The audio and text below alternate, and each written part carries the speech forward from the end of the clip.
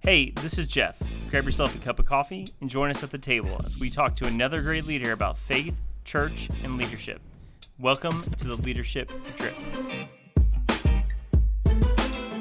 Friends, welcome back to the table here at the Leadership Drip. Rob, we have sort of had a family that we've been adopted into. I'm gonna prophesy that we're gonna be at Thanksgiving next year. I'm not sure they know that they have adopted us, but well, we at least claim it. Listen, in Colorado, I think a lot of things are legal, but this is the youngest of the family. We've had Addison. Yeah. We've had his parents, John and Lisa. Yeah. We welcome to the table Mr. Arden Bevere. Welcome to the show, friend. Jeff, Rob, thanks so much for having me on. You guys are, of course, welcome for Thanksgiving next year, but you got to participate in the Turkey Bowl. That's the only thing. Oh, we're there. We're there. If it involves violence, I'm excited. No. Exactly. All I remember is when we interviewed your mom, it was a Friday, and it was like Friday family dinner night. And she was talking about board games, and she goes, there will be some who win, and there will be some who cry. Like, I was like, I don't know if I can go to family game night. Yeah, honestly, the biggest fights we've ever gotten into as a family has been from game nights. Like that's where our greatest fights always come from. It's like when someone's losing or there's some like gray spot in the rules that one team's trying to like push their agenda on. We've had some very hard and great conversations through games. Yeah. These are good biblical lessons. Yeah. So let's talk about that, because you are the youngest of four boys. What is that like? Especially, we've met Addison, and Addison's a great guy, and you've got some brothers who probably could be fitness models. Exactly. What is it like to be the youngest of four boys in the family? Yeah, well, I was always picked on. I was beat up a ton as a kid. Having three older brothers, Addison was more of like my protector when I was growing up. And then whenever he turned on me, it was really rough. It was 3 against 1. And so I grew up with all of that, and that was great. That was fun. We loved competition. We played almost every single sport. I remember we played hockey when we were kids, and my brothers got me involved by basically just putting a couple pads on me and throwing me in the net, and just would do slap shots straight at me as a little kid. But the joke was on them, because they would do all that stuff. And we grew up, I am now the tallest. I'm the biggest. I weigh the most. I can lift the most out of all of them. So I thank them for all of that, all those years of beating up on me, because it actually helped me out. You know what? I have a very empathetic heart for you, because I am also the baby in the family. Oh, yeah, I am too. And one of the most significant moments in my siblings' relationship was when I turned about 15 or 16. And my big brother, who's 5 years older than I am, we were just kind of playing around one day, and I picked him up and I body slammed him. That was the end. That was the moment amazing. Everything changed. And I mental warfare from my brother. Like, I got bigger than he was, but there was something about like the thought patterns he could still like he would look at me and I was like, let's back off that. So he calls it the older brother strength, like something that never goes away. Kind of thing. Yeah, Addison still uses that.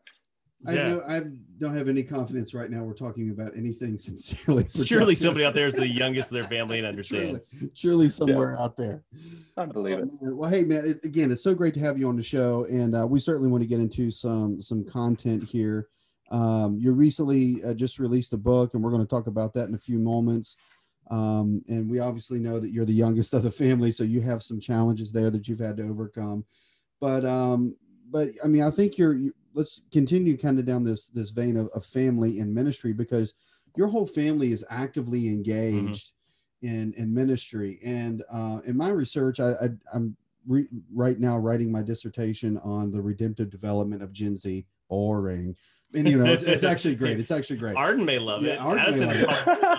Yeah, but anyway, so one of the things that I'm discovering in my research is this need for intergenerational relationships in ministry. So kind of let's talk about, just for a few moments, yes, we've got the family dynamics and the board games, but what has it been like growing up in a family where ministry is prevalent, and how has that shaped kind of your worldview in terms of what your calling and your passions are? Yeah, that's great, because growing up, like you said, with my parents as John and Lisa Bevere, I really didn't ever know anything different. They've been doing ministry for, I think it's coming up on like 35 years, so well beyond long I've been alive. And I never knew that difference. Like I never knew parents that were constantly here. Actually, when they were here for more than 2 weeks, I was like, you guys need to go on a trip. Like you need to travel. I was like, you've been around for too long. And what they did so well, and I think, I grew up with a lot of pastor friends and or pastor kids friends. And Right. we always got the rep for being the worst kids in the world. Like pastor kids were just terrible, awful kids. And we always had that rep. And I watched that just kind of that being modeled and something that I always saw. And I remember my parents did such a good job of continuing to keep us grounded and understanding that, hey, we were not special because your parents were traveling ministers or doing all these things. They weren't building their own ministry. They were building God's ministry. Mm-hmm. And that's something that they instilled into all of us boys and made us understand from a very young age, is they said, hey, this is not ours. We are just stewarding this. We are just here to help guide it in the direction that we know God wants it to go. I mean, my dad always told us boys, he said, hey, look, my name is on books because I'm not the one that wrote it. It's because I was the first one to get to read it. He said, these messages are not mine, they're God's. And so my parents did a really good job of that. And then when it came to ministry, when we were like, hey, were we supposed to go into ministry? They always discouraged it. They were like, you should just go and do whatever you feel like is on your heart. But they also instilled into us understanding that ministry is not so much the occupation side. It's actually just a lifestyle as well. Mm-hmm. And just because you don't go into set occupation of ministry and go work for Messenger International doesn't mean your life isn't supposed to revolve around ministry. And I think that's what I've seen a lot from my generation is we get so hung up on this idea of occupational calling. We're like, what am I called to do? What am I called to do? That we forget what our first and original calling is, and that's to be a son or a daughter of God. And we completely miss out on our, inheritance, our identity, right. our calling in that area. And God will order the steps in our occupations. He'll lead us in those directions as we operate in that. But my parents, we did so well. We all ended up in ministry. My brother, Austin, is actually the only one who does not work full-time in ministry. He has been working full-time in ministry for about 10 years now, and he's been absolutely incredible, but he's been pursuing some other passions of his. But my parents did such a good job of always exemplifying that they were the exact same people on the stage. I mean, you guys have had them on the podcast. They're hilarious. They're funny. They're the exact same people on a podcast, on the stage, on the platform, whatever it is, that they're at home. And they held us to the things that they always instilled and preached. They made sure that their relationship with God was not just something that was their occupation. Like I remember my dad every single morning. I can't recall a morning that he was not waking up at 5:30 in the morning and going out and praying. And then when I would come downstairs, he would be in his office just reading the word. And then he would come busting into the kitchen room and he'd be like, look at what I just read. And, he's read it like 70, 80 times, but yet God just every time had revealed something new to him. And he would reveal this, amazing thing that God was showing him. And it just kept the word of God so alive and so fresh in all of our lives, and showed it was not a religion. It was just a relationship that we got to have with our Creator. Yeah. We have said it many times, we're here at a Christian college campus, Christian university that has a very good school of religion. And Rob and I were undergraduates here, and there was two categories, and I think it's still true in a lot of ways. There were those that God had called and those that Mama had called. They were going to be a preacher because Mama told them they were going to be a preacher. Right. That's why they came to study. But you're saying that sort of the opposite, that your parents discouraged you from the ministry as vocation. So when did you sort of wrestle that out for yourself? When did you come to a point where God and Arden had that wrestling match to land on being in ministry? Yeah, so it kind of was a process. I remember, so I was the only boy that actually walked away from Christ. When I was in high school, I knew there was a God. I believed that Jesus had died on the cross. I had saw the amazing miracles that God was doing through my family and through my parents. And I just had to that point, when you're a teenager, you're just like, I really just don't care. And I was like, there's a lot more fun things that I wanted to focus on that was just silly and foolish of me. And I thought was the right thing to do. And so I walked away from God. And then I remember about 3 years later, God grabbed hold of me and I got saved. I told people I got saved, not by, some people get saved by the love of God. I got saved by the fear of God. God struck me in that moment. I'd always experienced his love and all those things, but I experienced a new side of God that I am so grateful for. That I actually really, I write about in the book. I'm really wanting our generation to grab more hold of the fear of God and understanding what that actually is and the beauty that's found in it. But I got saved then. And I remember when I asked God, I said, what do you want me to do? He said, I just want you to dedicate your life to ministry. And to me, that wasn't just, going and working for my parents. Like I said, that was just, I need to look for opportunities of ministry in every single day of my life. And so I remember I actually had a full ride. In high school, I played two completely opposite sports. I played rugby and golf, and I had a full ride scholarship for golf. And I actually turned it down and told my coach I was going to go and intern for a church. And he was like, are you crazy? And I was like, I just feel like this is what I'm supposed to do. And I went and interned at that church. And I remember just through that whole time, I continued to keep asking God, what am I supposed to do? And he said, do ministry. And I remember I had everyone that was in the internship or in the Bible college with me. They had such specific callings. They were like, God's called me to be the next big time pastor, be the next youth pastor at my church. And I'm like, that's awesome. Like, God told you that? I was like, he just told me to do ministry. And I was like, I don't know what that means. And I just watched as I continued to do that, God continued to order my steps. And he kept bringing me back to Messenger International. And I came back to Messenger International and I worked there for a year, realized I had to do some more growth and development on myself. And so I actually went off to Bible college and studied there. And so, God just continued to direct that. I will say I never thought I would be writing a book. I was actually in special needs reading and writing programs all the way through my freshman year of high school. So whenever someone came up to me and they said, hey, are you the next John Bevere or next Lisa Bevere kind of thing? I was like, absolutely not. I was like, I don't have the ability to speak. I don't have the ability to write. There's no way that could be. So I wanted nothing to do with ministry. And I just watched as God continued just to direct my steps back. And just seeing all the amazing things that were actually being done through Messenger International. I thought it was such an honor just to be a part of it all and be able to help steward the messages that my dad and mom have put out. Yeah, that's so cool. I mean, I think, our stories are kind of similar in many ways, except I didn't grow up in a Christian home. Like I just didn't have that context. But I think what's really cool about your story, especially in the context where you talk about how some people are very clear very early about what it is that God is putting in their heart to do, and some people are just not. And I think we place inordinate amounts of value on the clarity rather than the journey, because I think in either case, whether specifically what it is that God is calling you to do, or whether you just have no clue and you're just trying to unpack that, I think the higher priority is understanding, first of all, I must make a decision about obedience first to follow.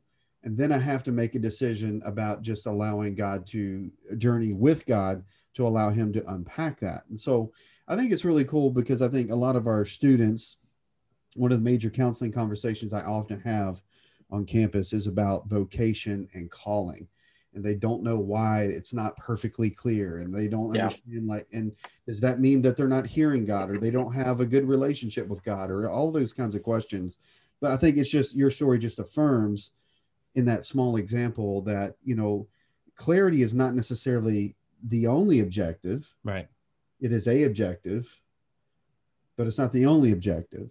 I think what God desires more than anything else is the intimacy that gets you to the clarity. Yeah. Right. And I think too, what I've seen from my generation is we hate the process. We hate that process because we're so used to everything being instantaneous. Like, hey, if I want food, I can just pick up my phone and Uber Eats, like it'll come right to my doorstep. If I want to text someone, I just pick up my phone, I text them right away. And we love instantaneous things. And when we don't, with our purpose, like the big question in our life, if we don't see those results right away, we get very frustrated. And I love it that God is a God who works through the process. He allows there to be seasons of maybe barrenness or not producing fruit, or just dry seasons, in order for there to be a producing of fruit and character in your life to be able to handle the calling and the call that he has for you. I remember my dad always told us boys, he said, something I've always prayed and always believed, and he said, I hope you guys pray the same thing, is that he said, I tell God, I said, if my calling ever outweighs my character, please take it away from me.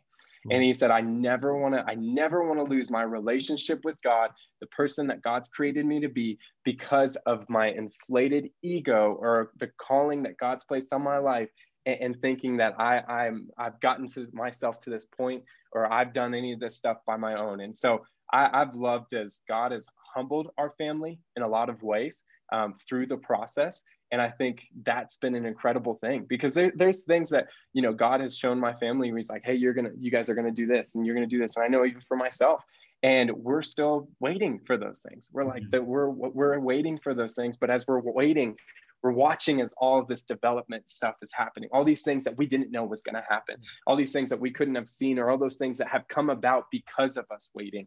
And I think there's so much value in that.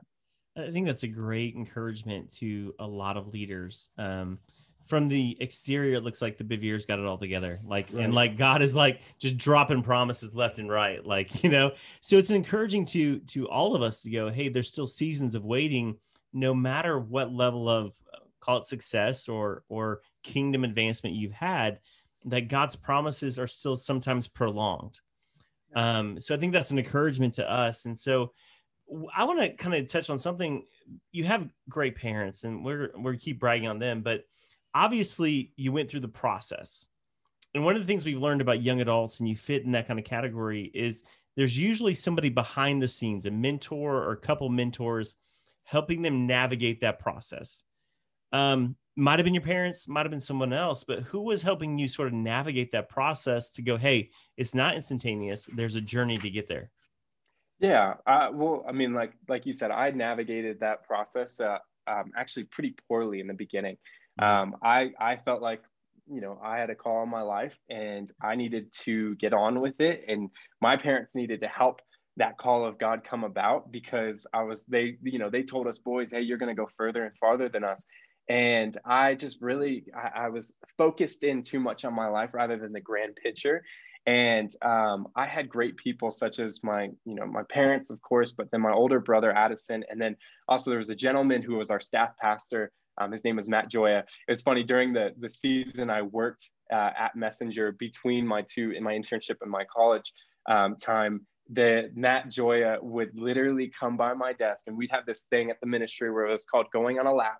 Whereas anytime you were in trouble, you would go and walk on a lap with your manager around the ministry. And it was almost every single day he would come by my desk. He'd be like, let's go on a lap. And it's it got to the point where he'd be walking by and I'm like, yep, I'm right there. I would just get up, even have to say anything. He would just look at me and I was like, yep, I've got it. And so, and I thank God. And during that season, this is the problem, is I did lose a lot of trust from people. I had to earn back trust. I had to navigate things when I came back. And there's things that you'll learn in that process. And if you don't handle it correctly, you're going to have to come face to face with it again and really kind of look your mistakes in the face and take ownership for them and grow from them. But there's so much growth that that is to come from that when you really take that ownership. I think what I've seen a lot from my generation is we want to deflect. We don't want to take ownership for the things that we've done, and we just kind of want to move past the hard times and think those hard times never really actually happened. And we just want to say, let's just get to the good times and we'll see from there, rather than learning from those experiences and learning from those mistakes. Yeah. I mean, there's so much in that little section of commentary right there. So everybody needs to back it up 30 seconds, re-listen to it, back that up 30 seconds, back it up 30 seconds again. Yeah.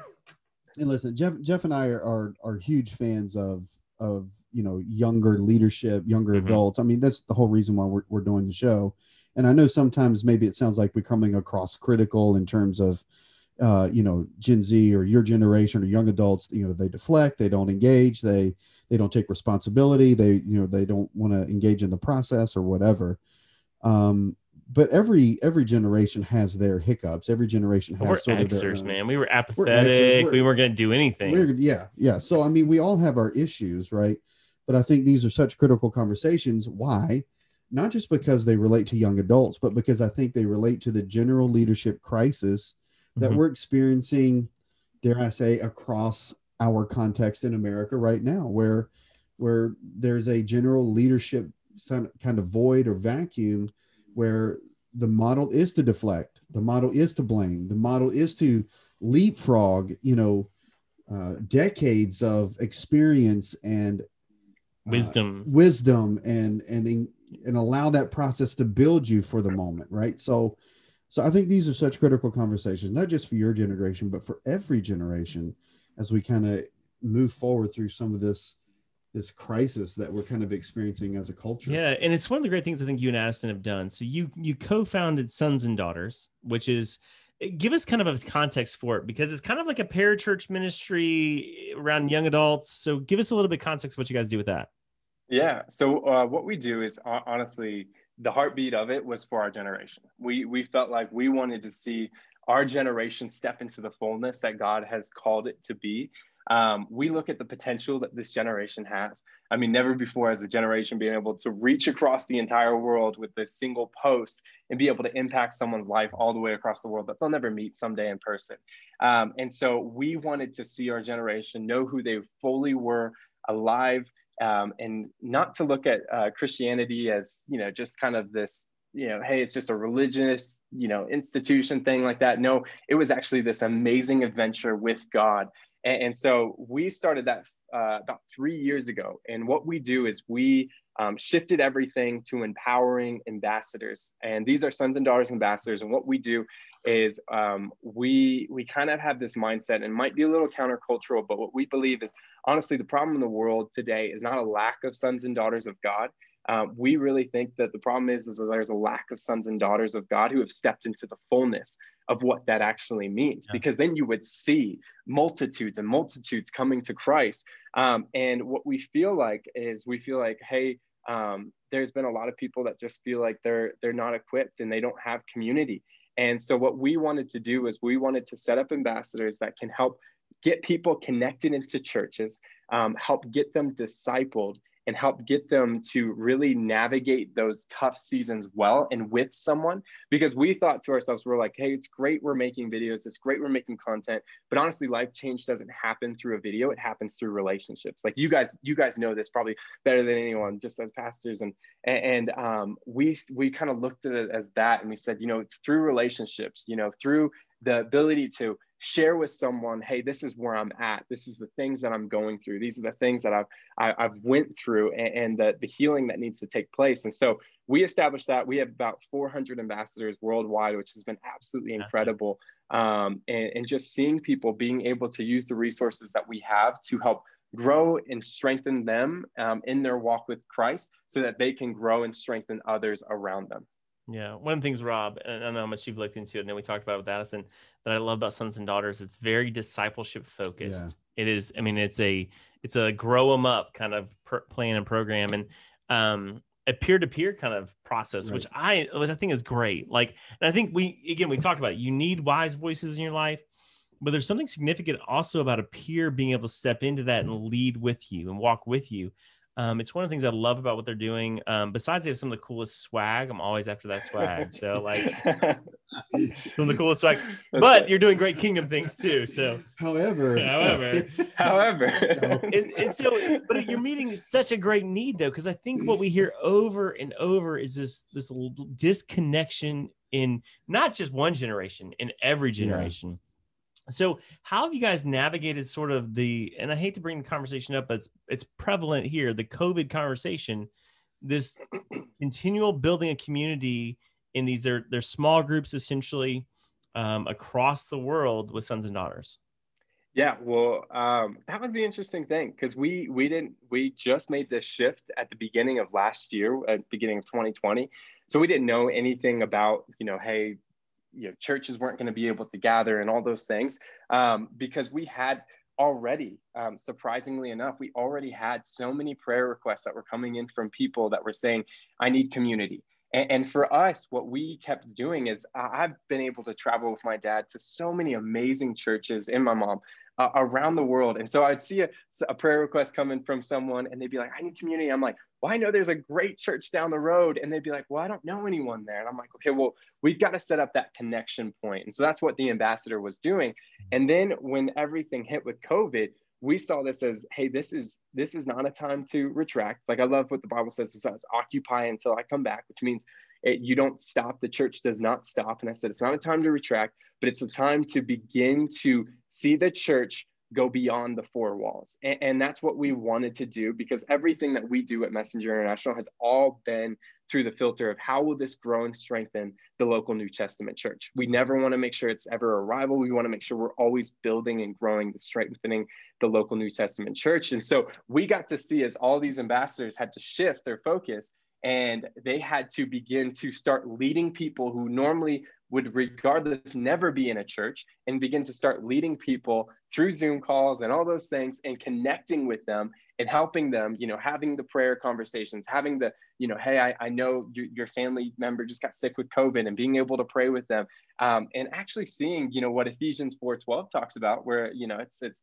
the prophets, evangelists, pastors, teachers, and apostles are all there for the equipping of the saints to do the work of the ministry. And so seeing these ambassadors actually do the work of the ministry, people who, felt like, hey, the work of the ministry is only reserved for my pastor or my, the apostle or the prophet, things like that. But them actually stepping in that and finding so much fulfillment in that.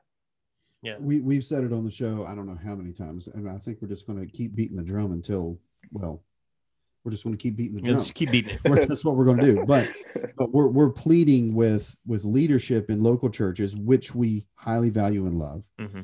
Turn your young people loose in the church to be the community builders, because they're doing it better than anyone else. Absolutely. Give them the social media platforms. Give them the digital platforms where you post your services. Give them the opportunity to create community digitally, because they're doing it better than anyone else. If you want to know how to engage young people in your church, empower them. What you said, empower these ambassadors, turn them loose, let them go, get out of the way, learn from them, and let them help you grow in the midst of a changing. And I'm not sure that we're ever really going to go, quote, back to what was.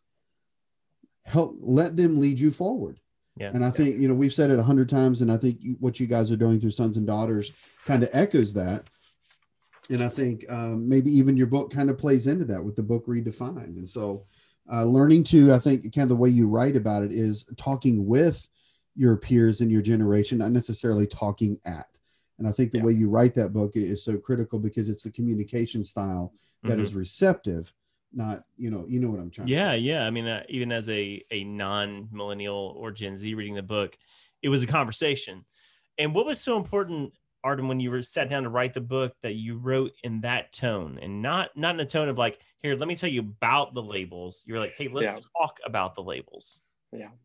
Yeah. Well, I mean, so the book, I don't know if you guys know how I actually started. The book was never supposed to be a book. It was actually just my prayers for my generation. So it came from a Facebook post where I had posted a question. Addison asked me to kind of target our generation more. And he said, hey, how can we as a ministry better reach the young adult generation? And I wrote down all these things about our generation. I said, we're innovative, we're creative, we're pioneers. And then I was like, well, what else are we? And so I asked the question on my Facebook. I said, hey, if you could describe the young adult generation in one word, what would it be? And I remember I got such just negative responses. It was things like broken, entitled, lacking, disillusioned, fearful, addicted. And as I was watching all of these things come in, my heart was breaking. Because I was seeing this as I was like, this is my generation. And yes, I know that there is some times where our generation has gotten a bad reputation, and sometimes there's a good reason for it. But what I'm seeing is that my generation was beginning to believe the negative labels that have been spoken over them, rather than the calling of God that has been placed on this generation. And I watched so much in 2020 where there was a lot of labels that was placed on people. And what they started doing is they started reacting and acting from a place of that label, rather than what the word of God spoke over them. And I remember in that moment when I saw all of those things, what God told me to do is he said, take every single one of those words and journal about them, and make that your prayer for your generation. So I'd write out the word, and then I would write the scripture that I found in his word that would combat those things. And I'd write what it meant over this generation, why people saw our generation this way. And I'd flip it and write my prayer for my generation. And so it was never supposed to be a book. It was just really my heart cry for my generation. And then my mom was like, this needs to be a book. And she kind of forced it out, but as you know, as loving mothers do. But that was something that was really important to me, is I understand I'm 26. I have so much stuff to learn, regardless of who my parents are, regardless of family I come from, regardless how long I've served in ministry. There is still so much stuff I'm learning. And I hope I always am constantly learning to the day I die. And so I never want to come from this place of, hey, I get it. I understand it. I know this is how you should be doing it. I really wanted to make sure that I grabbed actually the 10 words that I did use in the book were all words that I had to navigate and combat for myself, things that I personally walked through. And so I wanted to show people, hey, look, please learn from my experiences. People always say that, you know, hey, personal experience is the best teacher. I'm like, no, it's not. Other people's experience is the best teacher, that we don't have to go through it. You can learn if you just grab hold of this idea. And that's what the Word of God is. You know, the Word of God is a bunch of people's experiences that we get to learn from. And what I've seen from my generation is we have a lot of information being thrown at us, and we have yet to turn it into transformation. And transformation comes from the Word of God, and from actually getting into the Word, knowing what it says about us, and beginning to speak that over us as a generation. I remember my parents used to do this, and I hated it so much, but they used to call us princes when we were kids. They're like, hey, you're a prince. They're like, you're a prince and you don't act like that. Like, it was when we did something completely wrong, like when we talked back to them, they would be like, you're a prince. And I'm like, Mom, like, do you come from some royal heritage that I don't know about? Like, am I about to get some big inheritance that I need to know? And she was like, no, like you're a prince of the King of Kings, like the kingdom of heaven. And she made us understand this. And we didn't get it as kids, but when we grew up and we understood the Word, as we read more and more the Word, we understood the inheritance, the identity that we were walking in, not because we were Beveres, not because of our family, but because we were sons and daughters of God, which is why I want people more and more in my generation, what I even write at the end of the book, what I want my generation to be known for, is that we be known as sons and daughters of God, that people would look back at this generation and just truly see, you know, hey, this wasn't a broken generation. This wasn't an entitled generation. This was a generation that was so marked by God, so driven by his calling for us, that they are known by sons and daughters of God. Yeah. Man, that is good. That'll preach, as they say. But I think that, you know, the book is obviously about sort of reframing, redefining this conversation on labels and on identity. And I think that there's an evangelistic door that's open for us as pastors, as leaders. It is in this conversation of identity formation and development.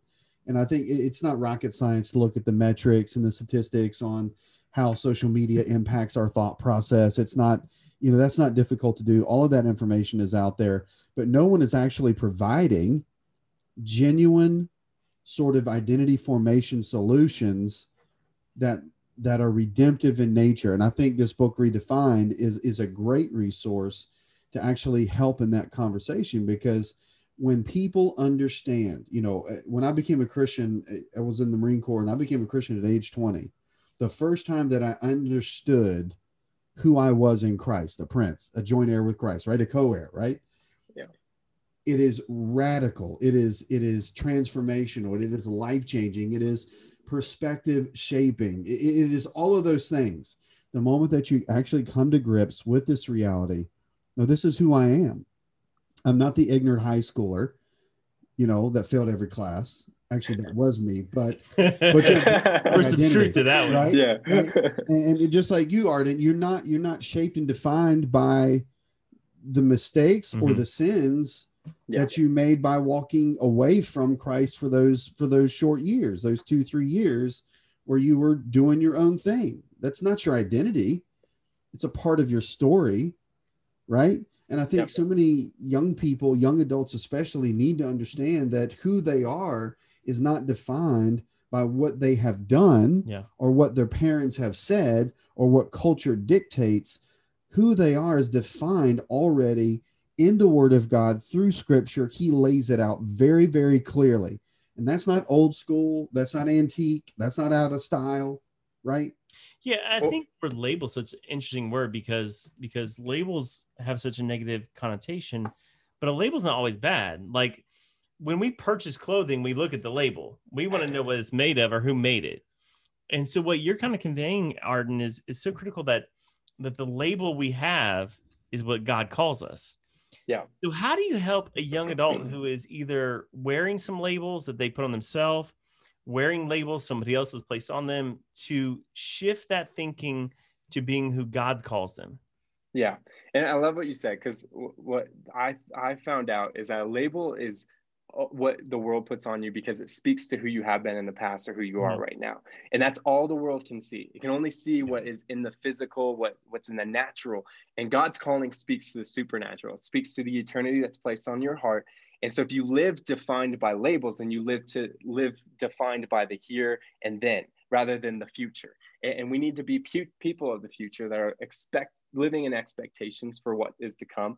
I think this I always say this, and I tell people this in my generation as we have conversations around this, and I'm like, look, it is simple, but it isn't. But the thing that you need to do is when you have these labels that may be put on you by parents, teachers, coaches, peers, maybe social media. I don't understand why we as a generation have allowed so many people that we have never met in our life define us and shape so much of our life. But when you have those labels that have been placed on you, Jesus showed the most amazing way to combat when your identity is under attack. And you find that when Jesus is out in the wilderness for 40 days and he comes back, or he doesn't come back, but at the end of the 40 days, the enemy comes and he tempts him. And before he tempts him, he questions who he is. He says, if you are truly the Son of God. And now the enemy knew exactly who Christ was. Like he was with the Word from the foundations, or before the foundations of the world. He knew exactly who he was. He knew all the things that had happened up until that point. But the enemy, still knowing full well who he was, still wanted to question who he was, to try to make him feel insecure, to try to limit him to the things of the world, and say all of these things to try to get him to put on some cheap display of power in order to prove who Christ was. And I love what Christ does is Jesus doesn't say, hey, I know I'm the Son of God because God told me, or hey, I know I'm the Son of God because that's what my mom told me, or something like that. Jesus uses the Word of God.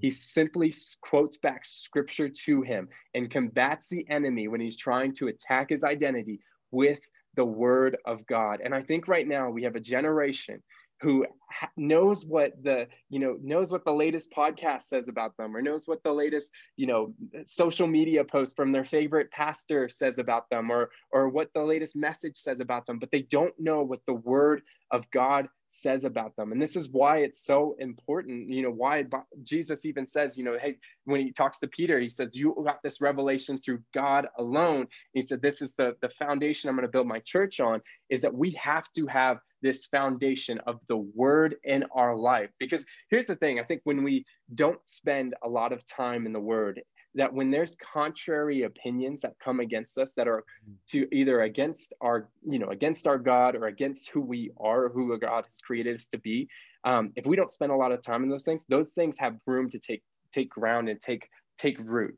I think about it, if like someone came to me, and I have a close relationship with my dad, and they came to me and they started saying all these things that I knew to be completely wrong about my dad's character, there would be no ground. Like that person wouldn't get the time of day.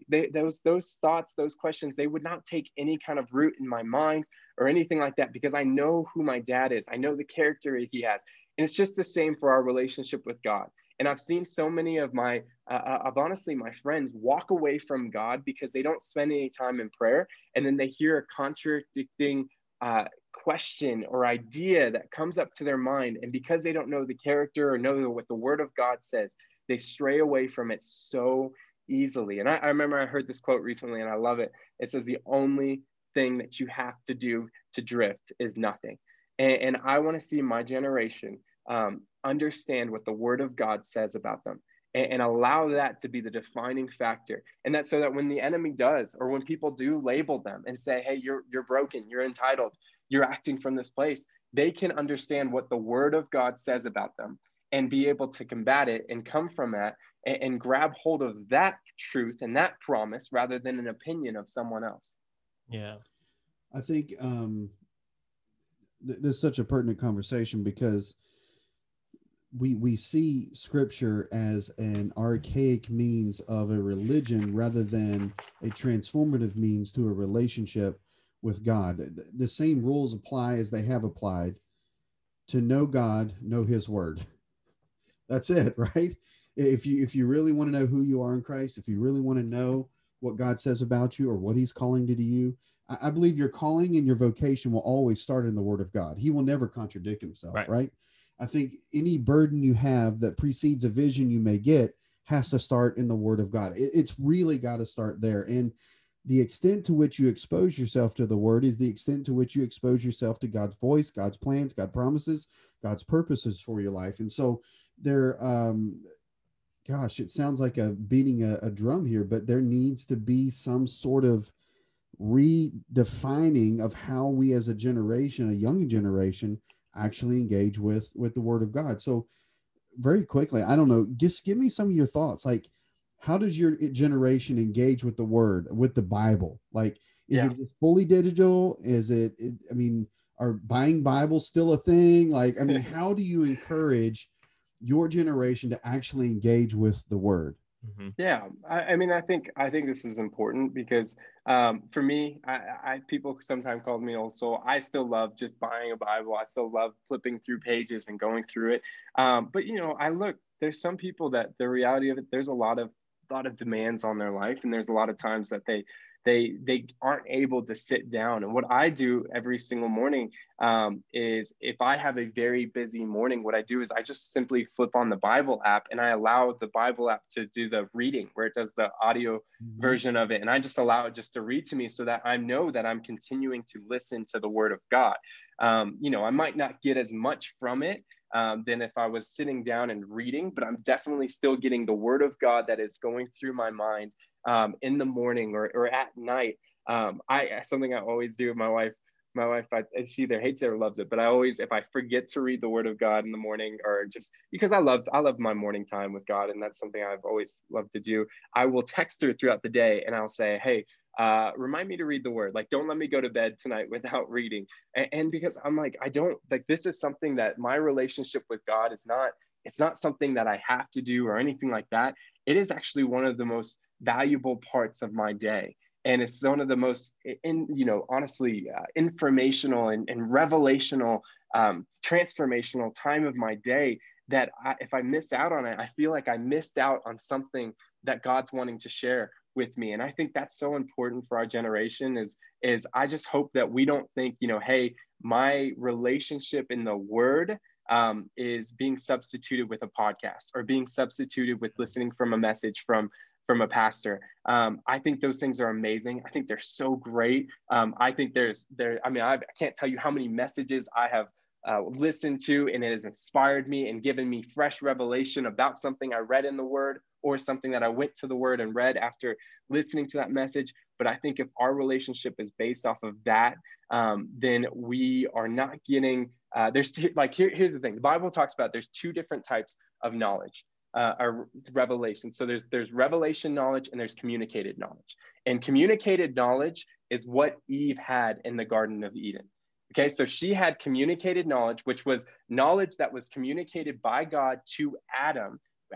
God told Adam, hey, you cannot eat from this tree. And then Adam communicated it to Eve. And you can see that Eve had communicated knowledge, because when the serpent comes to Eve, she says, God said we cannot eat or touch, which God never said you can't touch that tree. And so she had communicated knowledge, which caused it to change just a little bit. But then Adam had revelation knowledge. And then you see, there's other people in the Bible where they have revelation knowledge, which is knowledge that is directly from God. It's what I said even before, where Jesus looked at Peter and said, hey, you got this knowledge straight from God. That's revelation knowledge, and that's what the church is going to be built on. And so, yes, communicated knowledge is important, but if we are only building our relationship with God based off of communicated knowledge, it is a difficult and a very tough place to be in. Yeah. And you said something important, Arden, I want to touch on is that you find value in your time with God. For a generation that lives in a hurry, it feels like, and busy, how can we communicate to them, encourage them, equip them to slow down and find value in the Word of God? Yeah, I think just not putting it to a structure, like we're really, so I think what I've seen a lot of people, and not maybe structure is the wrong word, but what I think I've seen from a lot of people is they'll be like, hey, okay, I just sit down with my Bible and then I read one chapter and I'm done, kind of thing. I got my chapter done. And I came to this revelation because that's kind of how I started to limit my time with God, where I was like, okay, I read 1 or 2 chapters and that's great. I got some time in the Word. And God challenged me and he said, do you think that you could get just as much by just reading maybe just even a little portion and just dwelling on that and just really soaking that in and learning more about that? And so thinking, not getting from this place of, hey, I got to get this done, I've got to get to here, and then hopefully, God will speak to me. But like, maybe really, if you see something that catches your eye, just really sitting on it and dwelling on that and seeing what God's speaking in those scriptures and those verses, because I found that, it could be one verse that there's so much amazing things. And that's what my dad so beautifully illustrated to all of us boys growing up, is he would show us the same verse 40 times and it would be 40 different ways. And that's what the Word of God is. That's why it's alive. That's why it's breathing. It's always something new, something fresh that speaks to different circumstances, different times in our life. Yeah. I love this conversation, Rob. We know this from being here on campus and being around students. Biblical literacy is a gaping hole. What I'm loving about what Arden is sharing with us is that biblical literacy is one of the things that changes how we see ourselves. Knowing the Word of God is how we shift from the labels. And so as leaders, you and I, and those listening, even the young adults who are listeners, we have a responsibility to be encouragers of biblical literacy. Right. And engagers of biblical. Yeah, well, yeah, it starts there. It starts with us. Actually starts there, right? Yeah. So, and I think this conversation, I mean, it could go in so many different directions, right? I mean, and I know we're starting to get close to time, and part of this generation, part of their struggle is everyone wants to make a difference. Everyone wants to feel like their life is significant. And so this generation has done an amazing job of being entrepreneurs and innovators and engagers of social issues and justice issues. And I mean, they've done a phenomenal job. At the same time, there's a void in that, an absence in that, because those types of things will always persist and they will never actually fully fulfill, right? Whether you're a believer or a non-believer, whether you follow Jesus or you don't follow Jesus, your identity, your formation, who you are, is not found in just the work of what you do. So as world changes, and I think your brother actually said this when we did the show with him, sometimes changing the world means just actually changing your own street, right? Yeah. So in your work with sons and daughters in the book, how are you encouraging young adults, your peers, really? How are you encouraging them to change the world where they are? Yes, do the big things, but also understand that the significance and the value that you're seeking can be found right in front of you. Yeah, that's a great question. I think, like what you said, I've always seen that sons and daughters are people who find purpose in the mundane. The things that people from this world think that's just your day-to-day routine. We find purpose in that. We look for opportunities in every single scenario. I remember I went through Starbucks recently. My wife wants to go to Starbucks almost every single day, as most husbands get that struggle. But I went through Starbucks recently and I got to the counter and I just was talking to the girl, and we were driving off and my wife was like, did you know her from like high school or something? I was like, no, it was like, that's the first time I've ever seen her. It was like, but I just wanted to place value on that individual. And I think right now more than ever, especially because a lot of people's relationships are just digital. I think there's a lot of people that are seeking value, and that's whether they're seeking value as you go and check out at the grocery store. That's something my parents so beautifully illustrated to all of us boys. My dad, I mean, at one grocery store that we always went to, my dad knew every single person's name that worked there. He never stopped placing value on all of them. He never told them that he was a Christian. He never told them that he was a minister or an author. He just continued to place value on them because he knew that every single person in there, God paid the ultimate price by sending his son for them. And he wanted to show that value for them. And so I watched this time and time again. I mean, there was one time he went, like the girl that was checking him out, she said how much she loved the cheese. It was a cheese that was $30 a pound. She's like, oh, I love that cheese. And he's like, let me get to, he's like, he went and bought her a half a pound of it and just gave it to her right there.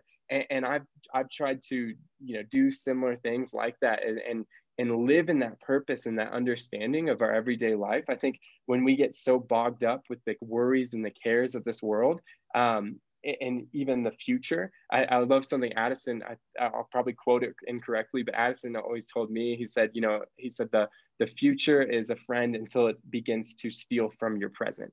And when you are so focused on the future, focused on all the things that are going on, the next things that you have to do, the big things, if you begin to miss out on the opportunities of the day, it will begin to steal from you. And I love that. Like Jesus was always, he beautifully modeled that. He showed that, whenever he was on the way to someplace, he continued to look for opportunities to minister. He continued to look for opportunities to make a difference. And that's where some of his greatest ministry happened.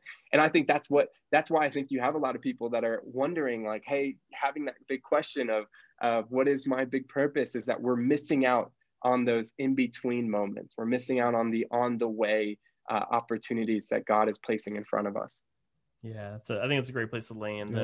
The value of individuals and the value of the mundane moments of life that we find. And so, man, Arden, it's been great to sit with you. And again, we are still waiting on a Thanksgiving invitation for this year coming up. But we always just bring the cleats. Yeah. Mama Bevere, we're coming.